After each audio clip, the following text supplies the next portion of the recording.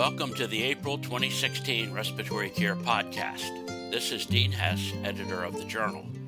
Our editor's choice paper investigates the effects of nasal cycling on FiO2 by nasal cannula in an anatomic model comparing right and left prong oxygen flow delivery. Marshall and colleagues found that oxygen delivery might be inefficient in the presence of nasal cycle.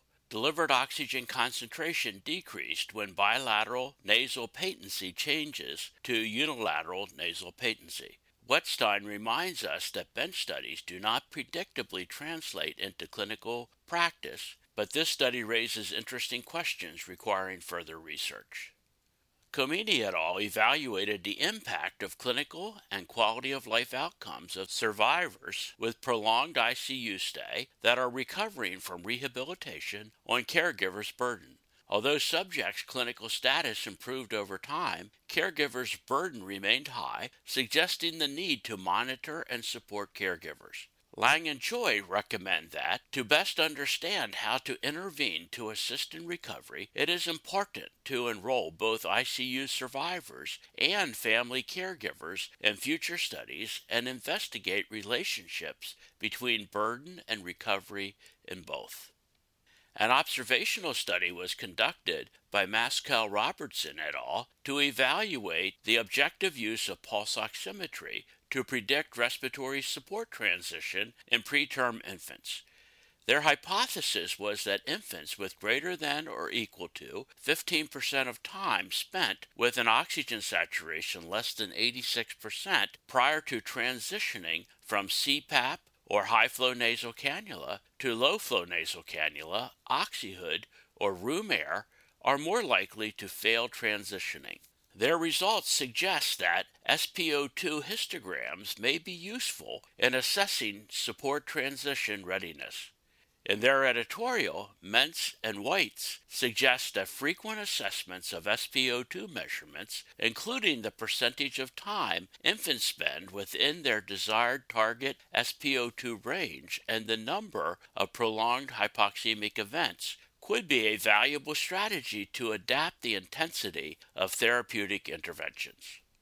In another study of pulse oximetry, Amelcanti et al. Assessed the performance of pulse oximetry in acute respiratory failure of subjects with COPD. They found that pulse oximetry performed poorly in comparison with arterial blood gas analysis. The variability of readings was greater in subjects with chronic bronchitis than those with emphysema. Ruiz and colleagues evaluated transcutaneous carbon dioxide in subjects with acute respiratory failure and severe hypercapnia. They found an overall acceptable agreement between transcutaneous PCO2 and arterial PCO2. However, transcutaneous PCO2 underestimated arterial PCO2 and was not suitable for subjects with severe hypercapnia. Turan et al. Assessed smoking-related behaviors and effectiveness of tobacco cessation therapy in prison. Factors like stress and being in prison may provoke smoking. A smoking ban did not seem to be a solution for preventing tobacco use in the prisons. Tobacco cessation programs may be a better option, and cost-free cessation medications may increase quit rates among prisoners. Boback and colleagues tested whether finger plethysmography waveform change during a Valsalva maneuver could help the distinction between subjects with COPD exacerbation with and without left ventricular dysfunction. They found that an increased plethysmographic pulse amplitude ratio associated with COPD exacerbation is a good predictor of left ventricular dysfunction. The aim of the study by McCall et al. Was to describe the respiratory microbiology of children with long-term tracheostomy. Interestingly, specific organisms were not related to level of chronic respiratory support or likelihood of receiving antibiotics. Thier and colleagues verified the effects of passive smoking on mucociliary clearance and the autonomic nervous system and investigated the influence of frequency and time of passive exposure on these systems. passive smokers had worse mucociliary clearance, and there was a correlation between passive exposure load and damage to the hemodynamic behavior, pulmonary function, and autonomic nervous system.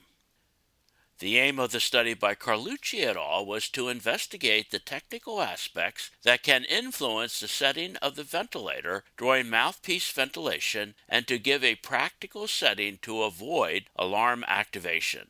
They found that an appropriate alarm setting and combination of tidal volume and inspiratory time allowed the majority of the tested ventilators to be used for mouthpiece ventilation without alarm activation. Ceriboli and Pazzinato Forte developed predictive equations for maximum inspiratory pressures of women considering anthropometric characteristics. They suggest that predictive equations developed in this study can be used in the interpretation of the assessment of respiratory muscle strength in morbidly obese women between ages of 25 and 65 years. Lee et al. Evaluated the clinical utility of additional measurement of total lung capacity in diagnosing obstructive lung disease in subjects with a restrictive pattern of spirometry. They found that the additional measurement of total lung capacity was more useful than FEF 25 to 75, peak inspiratory flow, and post-bronchodilator response for diagnosis of obstructive lung disease in subjects with restrictive pattern of spirometry when obstructive lung disease is clinically suspected. The study of Caradol and colleagues investigated the effects of inspiratory muscle training in subjects with sarcoidosis. Inspiratory muscle training improved functional and maximal exercise capacity and respiratory muscle strength, decreased severe fatigue and dyspnea perception in subjects with early-stage sarcoidosis. In the study by Bellani and colleagues, the authors describe an index, PEI, defined as the ratio between the inspiratory muscle pressure and the electrical activity of the diaphragm. They found that PEI remained constant in each subject over time, although the inter-individual variability was high. Neither the PEI nor its trends appeared to be associated with ventilatory variables or clinical outcome.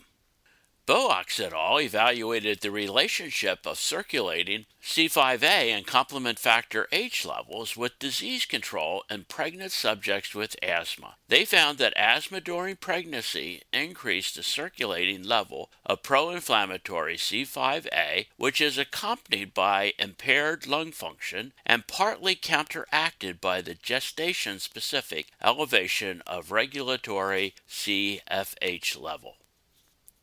The aim of the study by Smith et al. Was to investigate clinical and quantitative measures of balance in people with chronic respiratory disease following participation in an outpatient pulmonary rehabilitation program. Participation in an 8-week outpatient pulmonary rehabilitation program improved balance as assessed by clinical and laboratory measures. Detailed analysis of force-placed measures demonstrated improvements primarily with respect to medial-lateral balance control. Rattori and colleagues aimed to develop a method to accurately monitor ventilation with respiratory inductive plethysmography in subjects with high body mass index during a 6-minute walk test. They found that this respiratory monitoring method is sufficiently sensitive to indicate differences between rest and exercise, as well as locomotor and ventilatory differences relative to BMI during the 6-minute walk test. This month we publish a review on high-flow nasal cannula and another on ultrasonic assessment of diaphragm function. We also published 2 year-in-review papers, one on asthma and the other on neonatal respiratory care. To receive the contents of this and past issues of the journal, visit our website at www.rcjournal.com. There you can also subscribe to receive podcasts of future issues.